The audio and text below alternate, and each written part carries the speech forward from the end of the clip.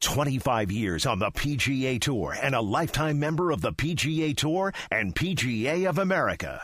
Jay Delsing brings you his perspective on one of the world's greatest games as a professional golfer and network broadcaster. It's the game that connects the pros and the average Joes. Brought to you by Whitmore Country Club. Golf with Jay Delsing is now on 101 ESPN. On the Range is brought to you by 20 Minutes to Fitness. Good morning. This is Golf with Jay Delsing. I am your host, Jay. I've got my buddy John Perlis here with me, longtime friend, caddy. Pearly, good morning. Good morning, Jay. Let's get it rolling. What's going on? How are you this morning? Did you get to do any? What sort of exciting things did you get to do this morning before the show?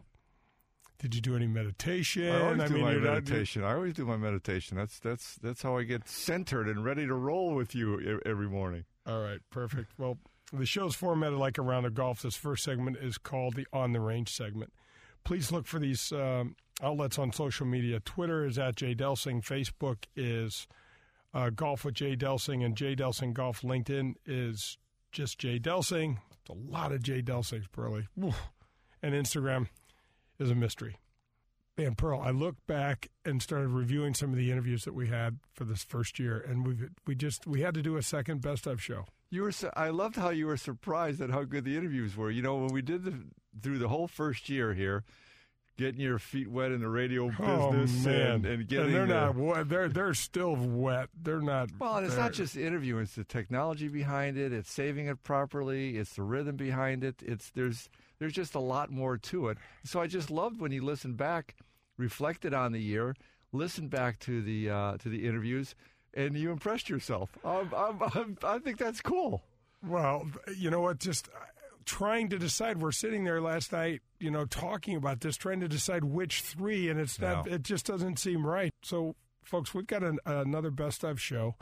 So we've got an interview that we had last year with Jim Kavanaugh, CEO of Worldwide Technology. It's just terrific. Great stories in that interview. That was fun. That's kind of the prototypical or what we were after the whole time. It just encompassed everything. All right, so enjoy this interview with Jim Kavanaugh with Worldwide Technologies. Well, Jim, in 1986, you were the second player picked overall in the MISL draft, the Major Indoor Soccer League. What a thrill that had to be. Yeah, it really was, Jay. I was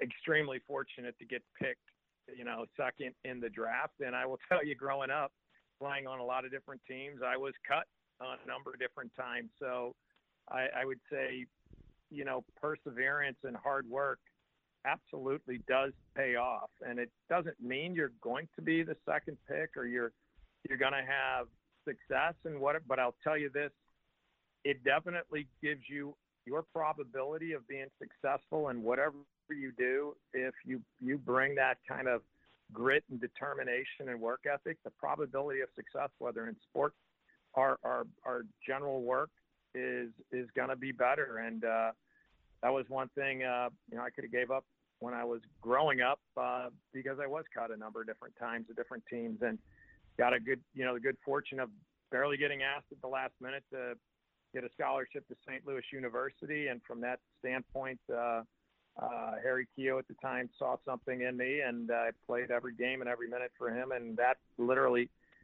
created some opportunity that some of the Olympic team coaches saw me play. And, and you just kind of, it's another lesson learned, I would say, is just taking those opportunities when they present themselves and recognizing it and jumping on it.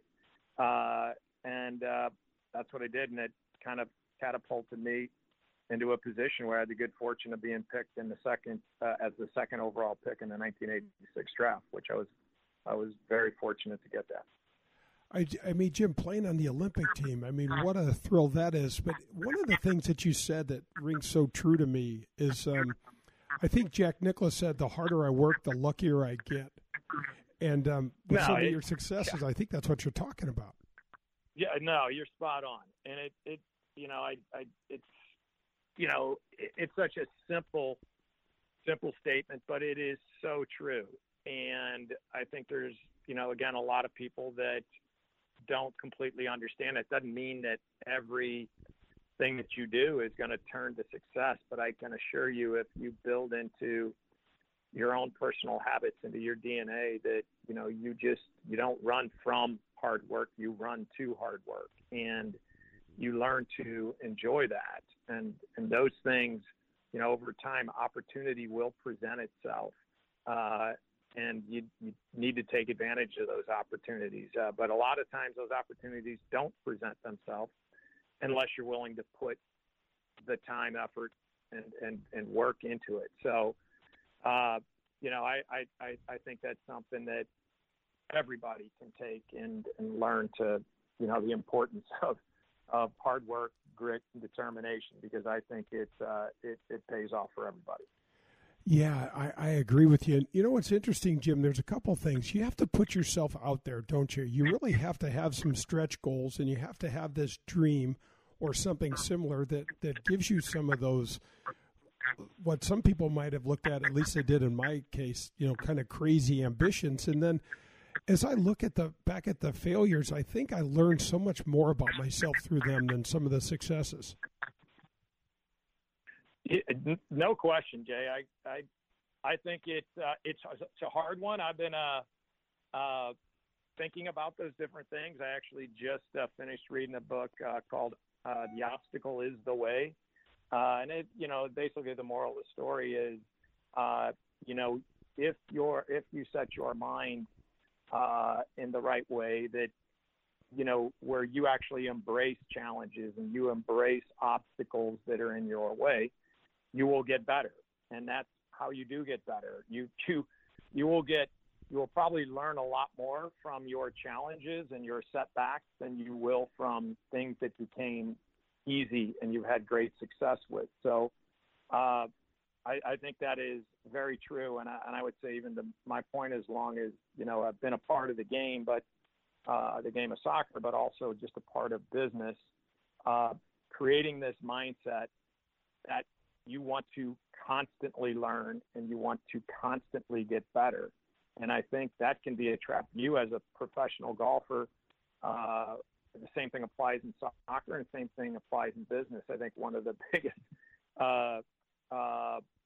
problems, or I would say hurdles, that people can run into is when they think that they've mastered the game, or they think that they've mastered being a leader and running a business. That's when I think you start, you will start running into problems, because I think you got to create that mindset that you're always trying to learn and get better. Well, for me, Jim, that kind of would breed complacency. And I can remember some of the times when I was playing my best, if I didn't stay up with doing the things that got me there, I'd fall right back into the same bad habits. Yes. And, that's another, it's another one of those. I mean, you push yourself to learn and get better. But as you know, Jay, and I'll tell you, golf can be a penalizing game. Talking about a game of inches and tweaks that, can impact, your swing and just all kinds of things. But I think those good habits, learning what good habits are all about, learning how to put those in play and to make sure you never forget them, just go a long way in both sport and in business and leadership. Yeah, I have to say, you talked about your dad and the values that your parents instilled in you, and I think having that as part of your toolbox, so to speak, is just, one of the things that I love about growing up in North County. It was pretty much blue collar, and it was some of those things are just priceless now as I look back at them. Yeah, they really are. And I would not give away any of that. I think I had the good fortune of still have two great parents who taught me so much, whether they realized it or not. And some of those things were around, like I said, just, being loyal, being respectful, hard work, being willing to, grind things out, and those are just, I think, things that, if you can build those into just who you are and what's important, they can apply to so many different things. And I think, whether people realize it or not, I think also, going through some tough times, whether, personally or business or sport. They may not feel so good when you're doing it, but they will make you stronger. And I think it's just reflecting back on some of those things and recognizing, those values and behaviors that are very important to you as an individual and can be very important to your own personal success. Yeah, Jim, if we kind of transition now in 1990, your business career kind of took off. I'd really love to hear how you and David Stewart kind of met. But, man, when I hear your name mentioned around town and in circles, it's always about, man, this guy is so down to earth. He's so one of us. He's so authentic. And then I look in one of the things that in your core values with your business, it's most important to you is the word trust. And you're so concerned about the culture at Worldwide Technologies. And I've had the great fortune of being with some really amazing companies, especially here in town, like Enterprise and Emerson and even Worldwide. And when you're with a company that has great culture, it is a whole different world to live in. Yes. No, I appreciate that. And, I think, again, a lot of things that, whether it's growing up personally and learning some of those, I would say those values and behaviors, and applying those in, playing as an athlete, and, also working as a member of a team, whether it's in sport or it's in business. Those things are incredibly important to me. And I also believe, creating a culture, I can tell you, first starting a business, I really didn't even understand what culture meant relative to a business. I understood there were different cultures, around the world, but what did that really mean?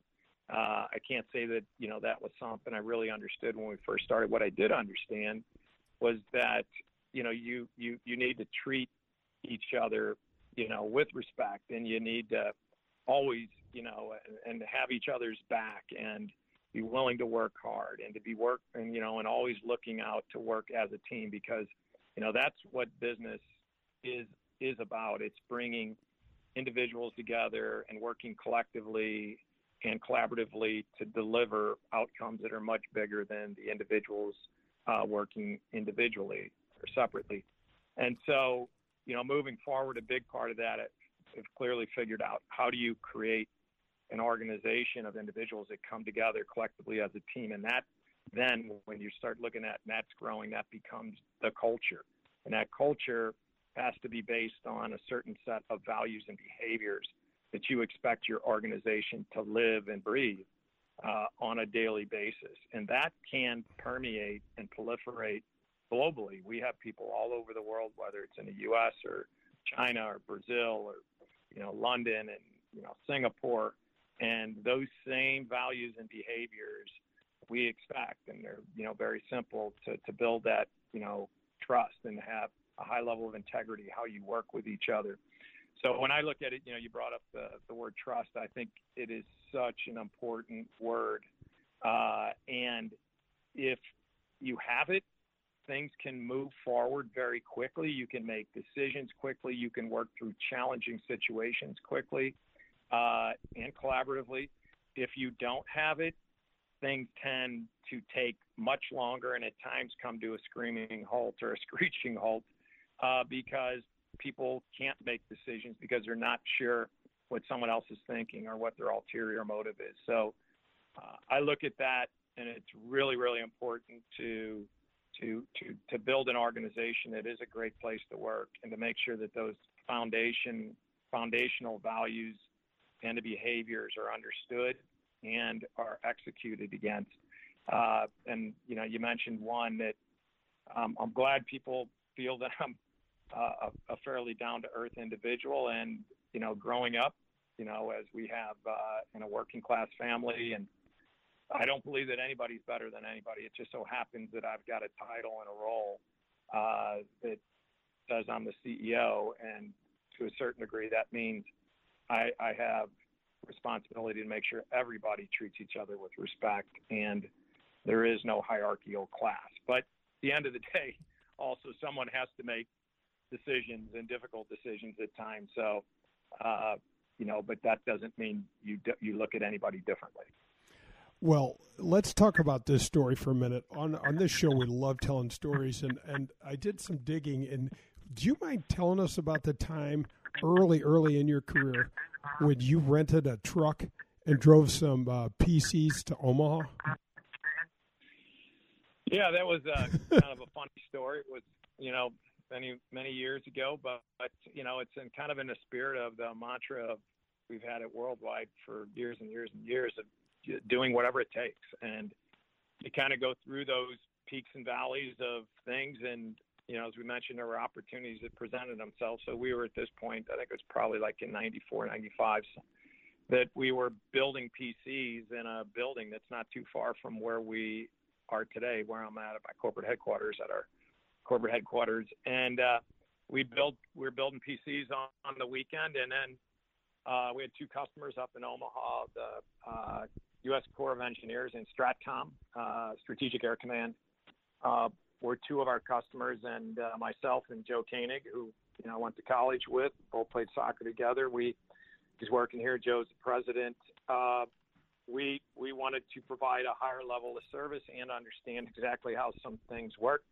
So we packed up the PCs over the weekend on Sunday morning and drove the U-Haul truck up to Omaha with about 500 or so PCs to deliver to these two customers. And it was kind of funny when we got up there the next morning when we were delivering them.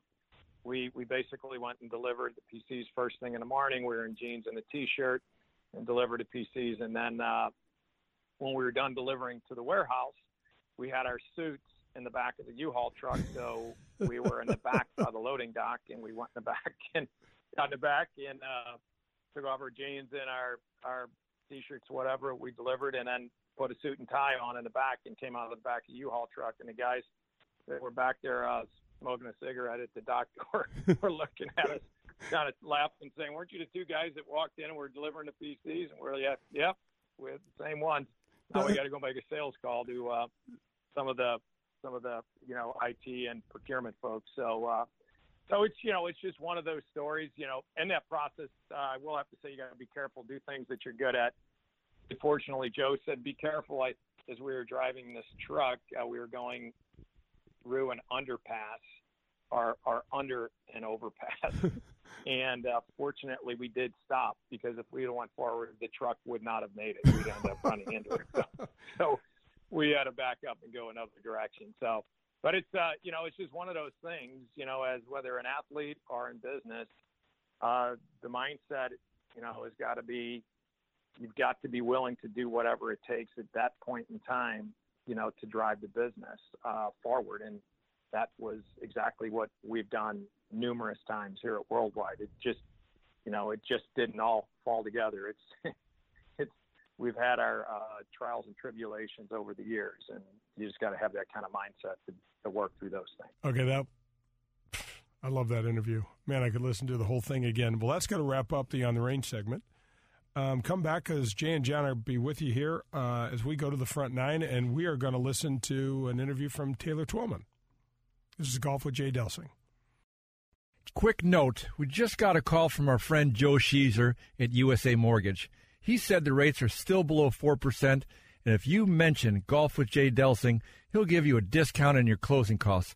Please call him today at 314-628-2015. Do you folks know about a family-owned and operated jewelry business that's been in the St. Louis area since 1946? If you haven't heard the name Sutley before, well, you have now. They are the premier Hearts on Fire dealer in the metropolitan region and have been for more than 21 years. What's a Hearts on Fire diamond, you ask? It is the world's most perfectly cut diamond. The Sutleys are knowledgeable and passionate about your jewelry needs and are open 6 days a week. They will treat you like family and want to understand your wishes and desires. Their business thrives on developing personal relationships with you. Sully's also strive to stay on top of the latest trends and fashion with amazing selection of designer jewelry from famous designers like Lagos, Zengani, Simon G., just to name a few. It's all done at Sully's. Sully's is on the cutting edge of the diamond business, featuring the lab-grown diamonds that can cost 30 to 40% less than a mined diamond. Whether it's a Hearts on Fire, designer or custom jewelry, or even the new and innovative lab-grown diamonds, let Sutley Jewelers take care of all your jewelry needs. I have known this family for 45 years. Go in and see Gary, ask for Gus, ask for Laura. It's a family business, and they are terrific people. They're located in the Lamp and Lantern Village on Clayton Road, just west of Highway 141 in Town and Country. You can also visit them at SAETTELE.com. Hi, it's Jay Delsing here to tell you about a strength training program that helped me get back on tour. It can improve your game and your overall fitness too, and all it takes is 20 minutes once a week. I'm talking about the golf fitness program at 20 Minutes to Fitness. It targets the muscle groups used in golf. It strengthens your obliques, the muscles used during the golf swing, as well as your back and your leg muscles. It increases your flexibility and range of motion, and it builds cardio fitness and helps relieve back pain. I know because I've done it myself now for over 8 years. Because you work out with a trainer on physical therapy equipment, it also reduces the chance of exercise-related injuries to almost zero, and it's safe no matter what kind of shape you're in. You need to try it to believe it. Your first session is free. 20 Minutes to Fitness is in Clayton and in Chesterfield. To learn more, visit 20minutestofitness.com. 20 Minutes to Fitness. It works for me. You're listening to Golf with Jay Delsing on 101 ESPN. You can find Jay online at jdelsinggolf.com. Welcome back to Golf with Jay Delsing. I'm your host, Jay. I got John Perlis here with me, and we're on the front nine. Pearly, let's just go right into the Taylor Twellman interview. This is my nephew, and this guy is just doing terrific work on ESPN as their lead soccer analyst. It's hard to not embrace his passion. As a competitive guy like you are, I mean, who doesn't want to play on the best stage? And I mean, you can't even argue the best stage is over in Europe, and Germany is a huge part of the EPL. And I mean, you know, it was exciting for all of us. And then you come back and you're the second overall pick for the New England Revolution, and man, you had just such a great career in the MLS from 2002 to 2009, five-time All-Star. You were the league MVP in 2005, MLS Golden Boot recipient that year as well. You played 174 games in that league and scored 101 goals, which is incredible. And that awesome bicycle kick in 2007 against the Chicago Fire to put you guys into the MLS Cup. Yeah, to lose our fourth MLS Cup, Jay, so I appreciate you bringing that up. Yeah, I was going to leave that to you. But I mean... Surprised you didn't introduce me as the Jim Kelly of Major League Soccer. That would have been more fitting. Well, we could redo this again if you want to try. Good stuff. And the collision in 2008 will never leave my mind. That you had a brutal collision with the LA Galaxy keeper Steve Cronin, and it was pretty much the slide for the numerous concussions you had. I can remember you running. I don't know how you got up. I was sitting next to your dad. I'm like, oh my gosh, at least he got up, and you're bleeding, I think, from under your eye, and you looked to Sharif Joseph and said, I got another concussion. And I never forget those words coming out of your lips. Your dad and I are sitting there, and we're like, oh man. And but what a great career. And you know what's really cool, Taylor? Maybe this is a good segue into the Think Taylor portion. You have a phenomenal foundation, bringing concussion and just head injury awareness in general to this country and to youth all over. Talk a little bit about Think Taylor. Yeah, it's weird, Jay.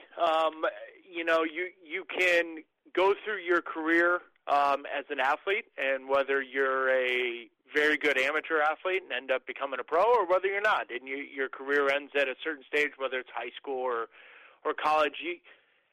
Any athlete, and I know you know this better than anyone, you think your greatest accomplishment, your greatest, I think, recognition is always going to be on the field. And ironically, for me, it's not. And I thought I would always be remembered for whether it was the goals I scored or the trophies you win or the moment you had with the national team, whatever that may be. And it's not. In a weird way, August 2008 was the greatest gift ever given to me. And because that concussion at that time of American sports and professional sports in general, there was no education, there was no awareness. We were still doing barbaric techniques, to bring athletes back on the field. And even though we're sitting here in 2019, there's still some of those things that resonate with people, but at least the education awareness is there. I've struggled to this day with post-concussion syndrome, but I felt the only way to actually maximize, as crazy as that sounds, the injury and the circumstance was actually to help others. And I don't say this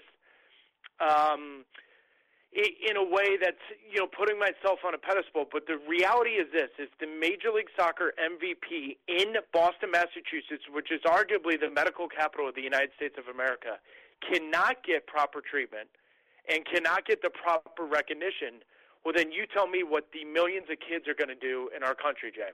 No matter what the sport is, gymnastics, horseback riding, cheerleading for girls, soccer, baseball, basketball, football, hockey, field hockey, no matter what it is, if I can't get it, well, then what are they going to do? So I basically have said, you know what, I'm going to start a foundation. It's simply education and awareness. And in 2018, we had almost 5 million kids take the Think Taylor Pledge. And the pledge is basically telling kids to take ownership of their brains and to tell parents to get the heck out of the way. And if any parent is not educated, that's on you, because it's 2019.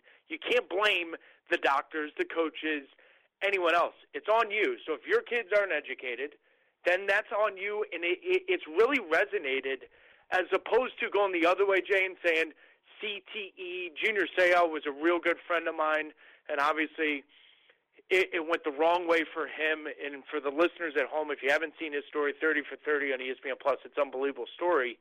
But, Jay, I didn't want to do that because it doesn't also mean that anyone gets a concussion, you're also going to kill yourself and commit suicide. That's not how this works. So I've gone about it a different way, and I think it's resonating with some people. And, Taylor, how can our listeners get involved and stay in touch with the Think Taylor organization? It's a great question, Jay. First and foremost, ask questions of your kids. Ask questions of your kids' organizations. Doesn't matter the sport. Doesn't matter the activity. Actually, ask the schools. Make sure there's a concussion protocol. Make sure everyone is well-versed on that. But most importantly, don't be scared to say you're not educated, you don't understand. There's well-versed medical papers out there. ThinkTaylor.org. You can come to us. We'll redirect you. But the CDC does a wonderful job. But just become educated and help spread the word that we need to take ownership of our brains. Because the one thing is, Jay, and you're an athlete and you've had surgeries and everything, we only get one brain. Now, mine may be a little bit smaller than others, but besides the point, you only get one. And so that's the one thing you can't have surgery on. If it's an ankle, knee, back, shoulder, elbow, I don't care. That you can play with. But you get one brain. We need to make sure our kids have the best opportunity where their brains can grow. When they were passing out brains, I thought they said train, and I got on one. I don't think I got one. No, that's really great stuff, Taylor. And I got to make a transition to your ESPN career, lead soccer analyst there. They're hosting the MLS Rewind and just doing a great job. And it's so cool how all this ties in to the foundation. And now we're going to get to talk a little bit about golf. And what the listeners may not realize is what a great golfer you are. You're probably a scratch right now, or are you a plus handicap at this time? I know you. Jay, you know those handicaps. It's a plus 0.2, but what does that really mean? You're still giving me 7 strokes, buddy, if not 8. So what does it matter? Right, and we're family. We don't pay off anyway. So we play $1 million a hole, and it ends up being an IBC root beer. Yeah, exactly. That's exactly what it is. So, Taylor, tell me a little bit about why you love the game. I mean, one of the things that I think is so cool, and I think our listeners will be interested in, is golf seems to be the go-to sport for everybody, all these great athletes when they retire. I was visiting with Brett Hall a little while back, and he just said he couldn't wait to start playing golf, and he couldn't wait till his hockey career ended. He just loved the game so much. It gave him something to focus on. And how does that kind of replace any of your competitive juices? Absolutely. Absolutely, Jay. It's a great question. First off, my love of golf came from you. I don't think many people understand that when you're 6, 7, 8, 9, 10, 11, 12, 13, 14, and you're growing up and you're literally opening, and any one of my family members would tell you this, Jay, and you know this story. I read the newspaper, the sports page at age 6. Big reason why? My mom and dad wanted to know what Jay Delsing shot in the tournament. So I found my way learning golf through that. Now, my also big love was baseball. So at a younger age, baseball was such a huge part of my life that golf kind of fell to the side. So that's where my love started. And then it went away, Jay. I honestly didn't play golf from age 14, my freshman year of high school, all the way till I came back from Germany. And so there was a solid 8 to 9 years where I maybe played 10 rounds. So golf went away. It came back when I came back to the States. But I think what you talk about is interesting. Brett Halls of the world. And first off, how many hockey players are good at golf? That's the hand-eye coordination. We can go into that. That's completely different. But, Jay, for me, and I think for a lot of pro athletes that I now play with, a lot of it is, Jay, we played in team sports. You didn't. And I think secretly a lot of us would have liked to just play in a sport where, you know what, control what you can control. On the other hand, my respect for golfers and the sport of golf is, I don't think golfers get enough credit, because I could score 2 goals, Jay, and miss 5 breakaways, and yet at the end of the day, if we won 2-1, I was a hero.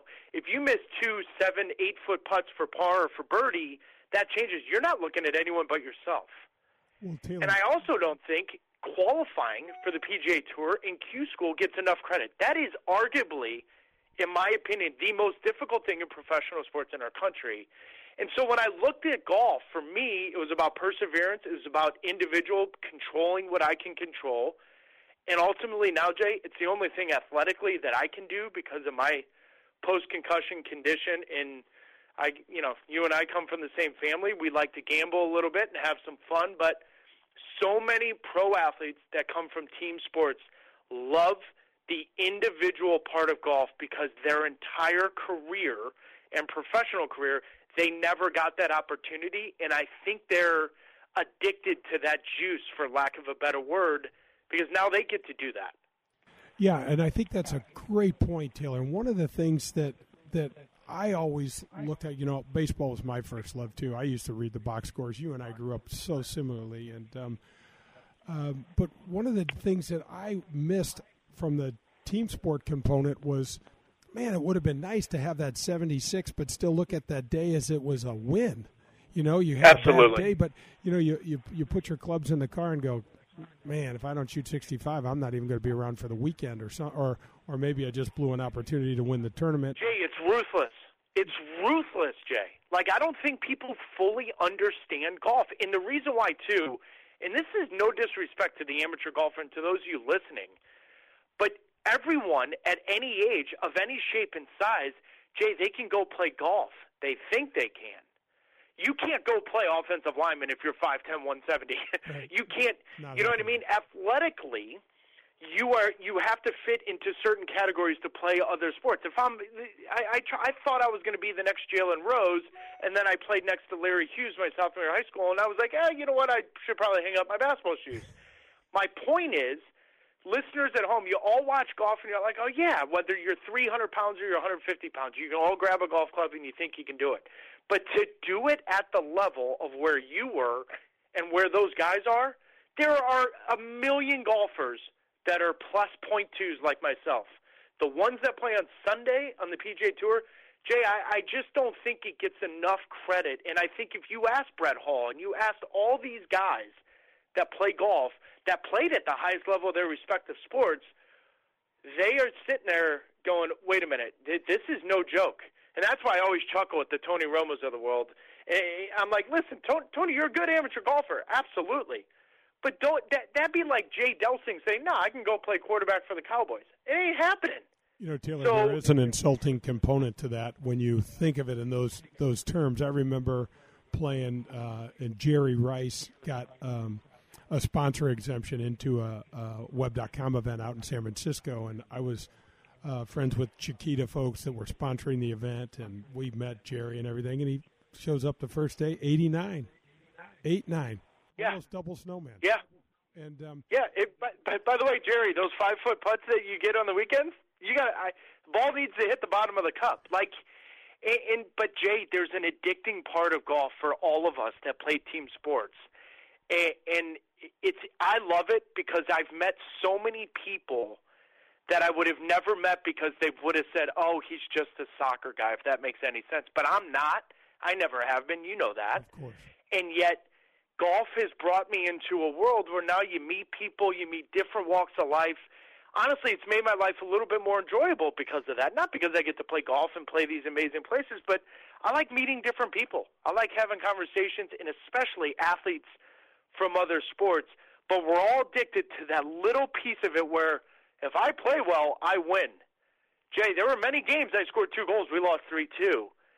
And that's that that chicken and egg type of discussion, because you, on the other hand, would shoot 71, make the cut, and you're sitting there going, well, if that ball hit the tree and stayed in the fairway, or my teammate would have done this, it is weird, Jay, because I feel for the golfer where you guys don't have the camaraderie, the banter, the slow moments where you're maybe struggling or they're struggling and you can help each other. It's all on you, your caddy, and playing that golf course. That's where golf is extremely unique. I love that interview. You can go online at jdelsinggolf.com and find all these interviews in their entirety and their podcasts. And that's going to wrap up the front nine.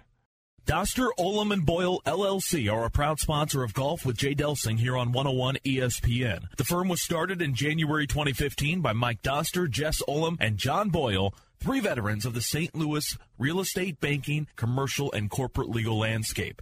The firm was founded on the shared view that success should be measured by client and community satisfaction, not profits for partner. The firm's focus is on business, real estate, corporate, finance and restructuring, and succession planning. Since its founding in 2015, Doster, Olam & Boyle have been involved in real estate, business, and corporate transactions with a combined value in excess of over $1 billion. For decades, Doster, Olam & Boyle lawyers have been recognized as leaders in their practice areas by their peers. Doster, Olam & Boyle, LLC. Extraordinary talent, ordinary people. The choice of a lawyer is an important decision and should not be based solely upon advertisements. I want to thank Whitmore Country Club for sponsoring my show, Golf with Jay Delsing. There's 90 holes of golf at Whitmore. If you join out at Whitmore, you get privileges at the Missouri Bluffs, the Links of Dardenne, Golf Club of Wentzville, and all the cart fees are included in that membership. There's no food and beverage minimums and no assessments ever. They've got a great 24-hour fitness center, a large pool complex, 3 tennis courts, a year-round social calendar that is rocking out at Whitmore. There's kids clubs, junior golf, junior tennis, swim team available for your children. This is a family-friendly atmosphere, a wonderful staff, and you've got to go to the golf shop and visit my friend Bummer. He is an absolute treat. Don't forget about the golf leagues, their skin games, members tournaments. After 25 years on the PGA Tour, Jay Delsing takes you behind the scenes from the eyes of a pro. Now back to more golf with Jay Delsing on 101 ESPN. The Back Nine is brought to you by St. Louis Bank. Welcome back. This is Golf with Jay Delsing. Got my buddy, caddy, John Perlis with me. And Pearly, we are going to the Back Nine, and we got to talk a little bit about Whitmore Country Club and what a great partner they've been with us. 90 holes of golf at Whitmore. If you join at Whitmore, you get access to the Golf Club of Wentzville, the Links at Dardenne, Missouri Bluffs, and there are no card fees, all included in your membership. There's no food or beverage minimums. There's no assessments. 24-hour fitness center, tennis courts, large pool complex. They've just got everything you need. The kids club in the main clubhouse is near the fitness center, and it is just a great feature to be able to drop your kids off. They can hang out with other kids. They can play video games. They can play golf or tennis while you guys go enjoy dinner or a cocktail or something fun for you to do. The year-round social calendar, the holiday parties, picnics, date nights, live music. It's just a family-friendly atmosphere. Bummer in the golf shop is just terrific. And so anything that you need, you got to give Bummer a call. You can go visit them at whitmoregolf.com. All right, let's go right to this interview, our third and last of the best of, our David Feherty interview. I hope you enjoy this. I tried to prepare for this, and I really feel about as unprepared for this conversation as anything I've ever done. Excellent. That's the way I like it. You know, I don't like, I'm so attention deficit that anytime I prepare for something, you know, I always forget what the hell it was I was prepared for. So I think we're on the same page. That's probably why we get along so well, which is probably a scary thing. Yeah, really, we've got a lot of history, most of which I've forgotten. It should be forgotten and won't be spoken of today, that's for sure. You know, I just want to go over just a few things to talk about your golf career a little bit, and I know you're very humble about this, but I did some research. I mean, 10 worldwide wins, 2 Ryder Cup appearances for the European team. You know, back in the day, we played for no money. I mean, even in Europe, you guys played for less money than we played, and we weren't playing for anything over in the U.S. And, gosh, when I met you, we had so much fun together, and you were playing over here. I know it was a difficult time in your life, and this TV opportunity came along, and you were really ready to retire, weren't you? Oh yeah, I was more than ready to retire. I was in, it was one of the lowest points of my life. I was in the middle of a horrific divorce, a spectacular divorce, you know, back page of the tabloid of the UK and all kinds of things. I was drinking like a halibut. I'd got into painkillers, and that's what alcohol was for me. You know, it was a painkiller as well. You know, so when the TV opportunity came around, you know, I was only 36. And initially I said to them, look, I think I've got a little golf left in me. I would love to do this job in maybe 4 or 5 years. And then they told me how much they were going to pay me. And I said, would you like to buy a set of clubs? These are for sale officially as of right now. That's fantastic. How was the transition? How did you make that transition? It seemed so smoothly to all of us to go from playing to, an Irish guy. You've been over in the States just a couple of years, and now all of a sudden you're on a major network calling golf. Well, it wasn't really. I don't think you could call it a transition. It was such an abrupt halt. I'd won a tournament in some communist country. I don't know where the hell it was, and I qualified for the World Series in '95 or '96, whenever it was, and. I was approached by a couple of gentlemen from CBS at the bar in the Hilton in Akron. We were playing at Firestone, and I don't know what I shot the first round. It wasn't particularly good, and a guy sticks his hand out and said, "We're from CBS," and I thought, "Oh, Jesus, 60 Minutes. This is going to be some fearless expose on drugs in sport or something like that." And but it turns out Ben Wright had been fired, and they were looking for somebody that knew the players on both sides of the Atlantic, that knew the caddies on both sides of the Atlantic. And as you know, the caddies are they're a vital part of televised golf. That's where people get most of their information, especially on the golf course. Hand signals for clubs and little sort of backstories about the players and things like that.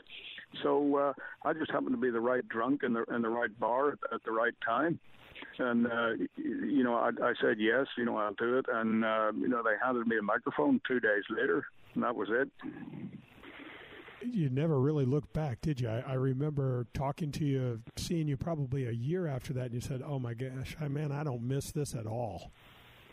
No, I've never missed it. And when I turned pro at 17 with a 5 handicap, I lied about my handicap so that I could turn pro.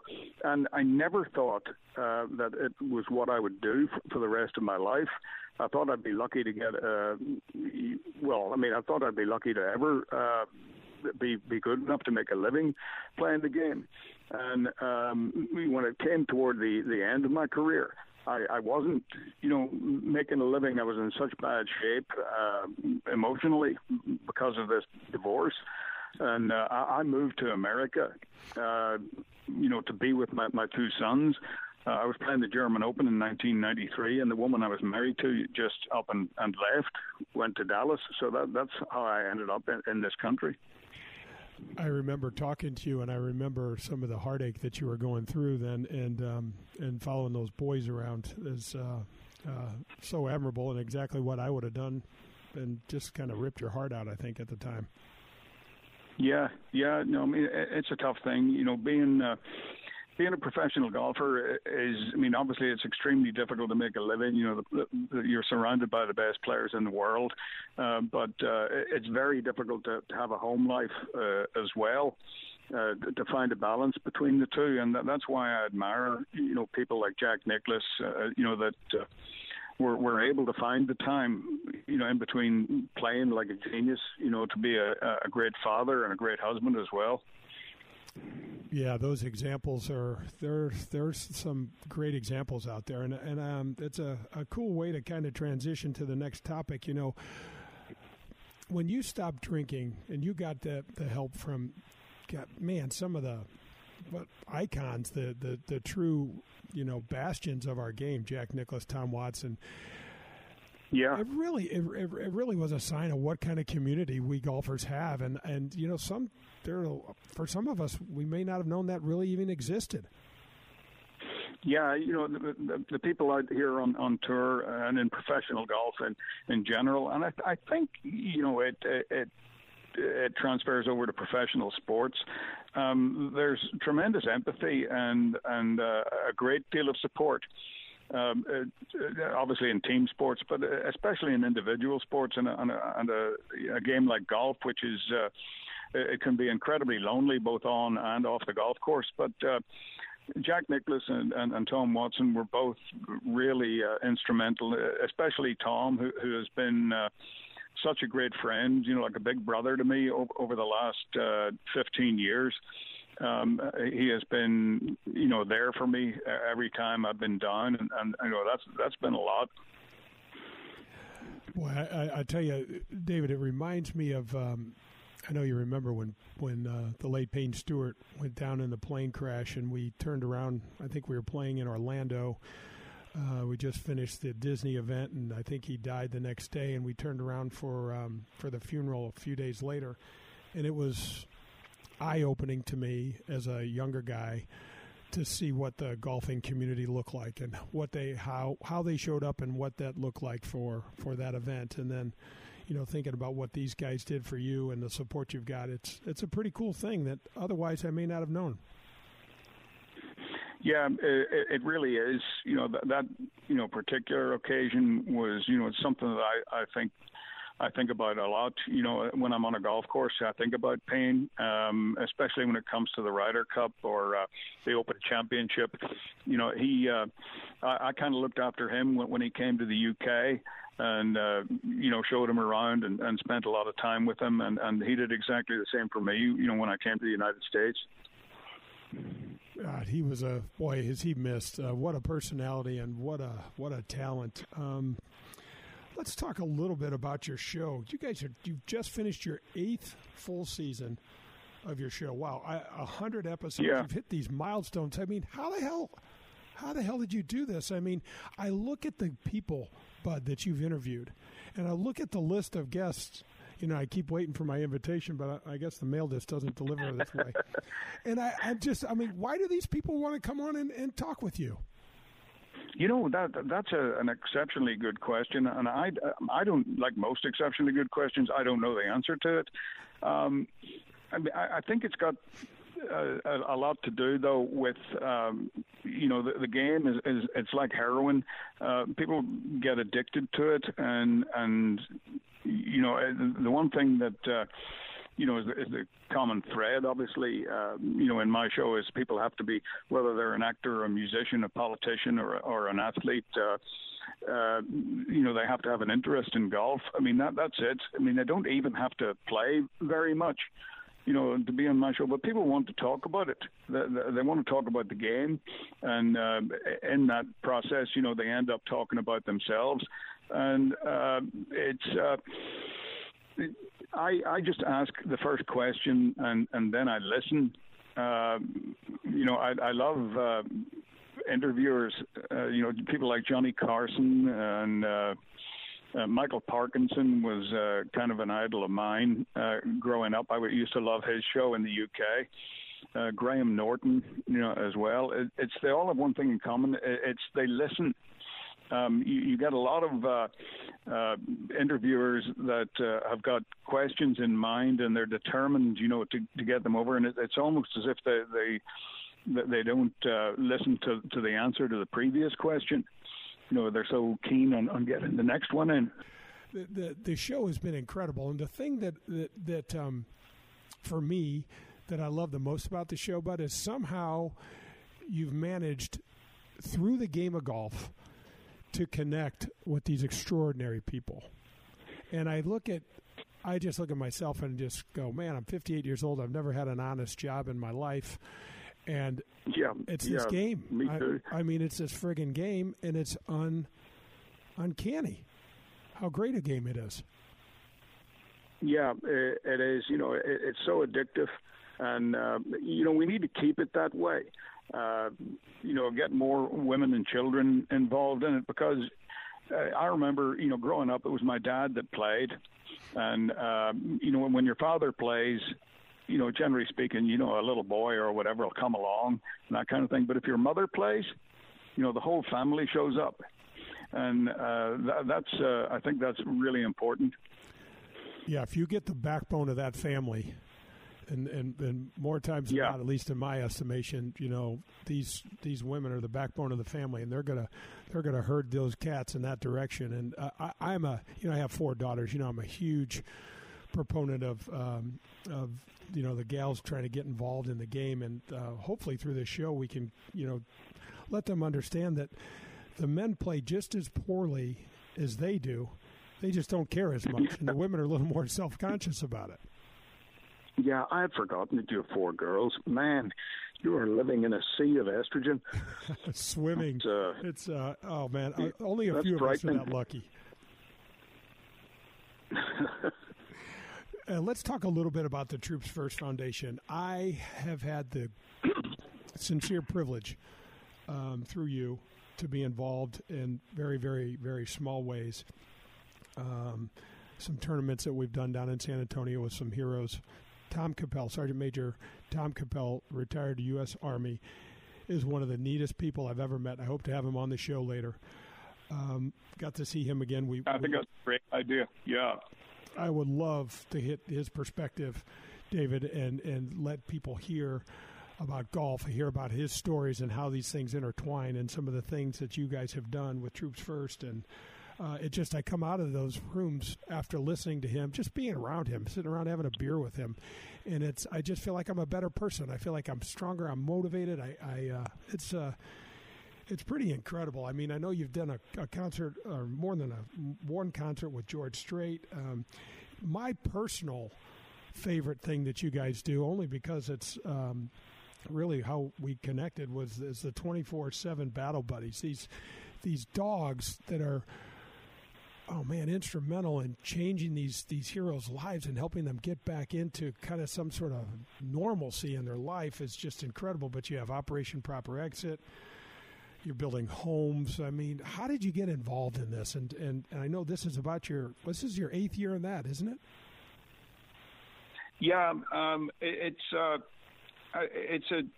derivative, I think, of where I grew up, Jay. I grew up in a war zone in the 60s and 70s and 80s in Northern Ireland, when there were, troops on the street and roadblocks and checkpoints and bombs going off and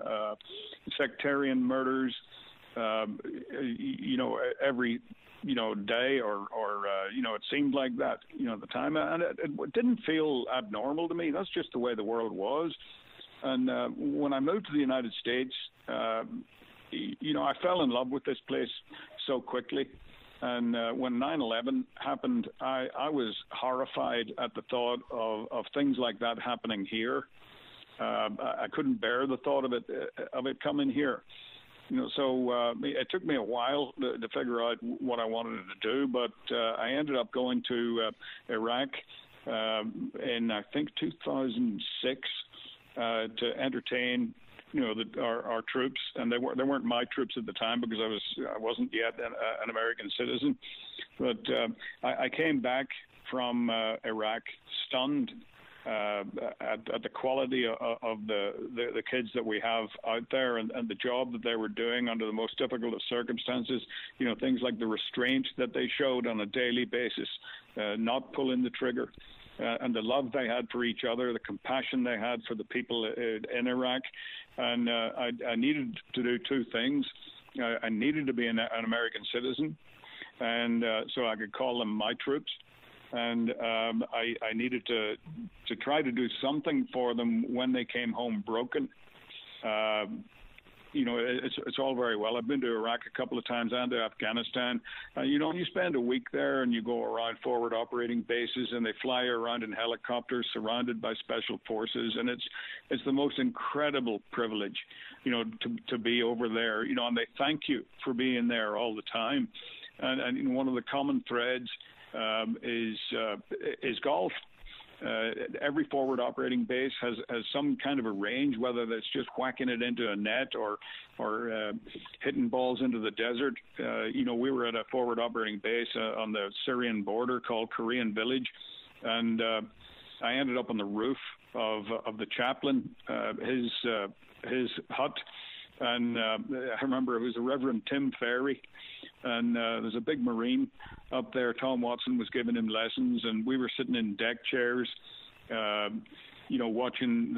They broke open glow sticks and poured them over the golf balls, and they were like tracer bullets going out into the Arabian night, which is so black. And I remember thinking to myself, what an unbelievable moment. A time to be able to spend, and see this, just incredibly unusual thing, a beautiful thing like that. Well, Pearlie, that wraps up our best of. When I think about the 6 we chose, we had a lot of fun interviews this year. Absolutely. Interesting where some of the interviews went, some of the subject matter that came up, and you got the who's who of St. Louis sports, of the golf world. Pretty exciting for the first year. I'm concerned what the heck you're going to do to follow all this up. What we are going to do. Yeah, you picked up on that. Yeah, I don't want that pressure. Well, that's going to do it for the show. Pearlie, thanks so much for being with me today. Meat, thanks so much for keeping us together. The best of. Lots of great stuff. Come back with us next week. This is Golf with Jay Delsing on 101 ESPN. Hit him straight, St. Louis. That was Golf with Jay Delsing, brought to you by Whitmore Country Club. Tune in next Sunday for more from Jay, John, and the other pros and experts from the golf world. In the meantime, you can find all of Jay's shows at 101ESPN.com, as well as at jdelsinggolf.com. Hi, this is Chris Howard, host of Plugged In with Chris Howard. It's crazy to think that a few weeks ago we were talking about whether or not Tua Tagovailoa should consider retiring. After 2 concussions and worldwide debates on player safety and NFL culpability, Tua has done nothing but go back to work and currently has the Dolphins riding a 3-game win streak and 1 loss behind the division favorite Buffalo Bills. While everyone was yapping about the end of his career, Tua Tagovailoa said he'll decide when it's time. And clearly, he's not ready to hang up the cleats. Hi, this is Chris Howard from the Plugged In with Chris Howard podcast. BetOnline.net is your #1 source for betting football and the start of the new basketball season. Find all the latest player developments, team matchups, news, podcasts, and in-depth analysis on every game. BetOnline remains your continued source for all your sports wagering information with live betting, up-to-the-minute scores for the fastest and easiest way to check in on all your favorite games and events, including the MLB playoffs, the start of the NHL season, MMA, boxing, and golf. And if you love sports podcasts, you can find those at BetOnline as well. Head to the website today or use your mobile device to learn more. BetOnline, where the game starts.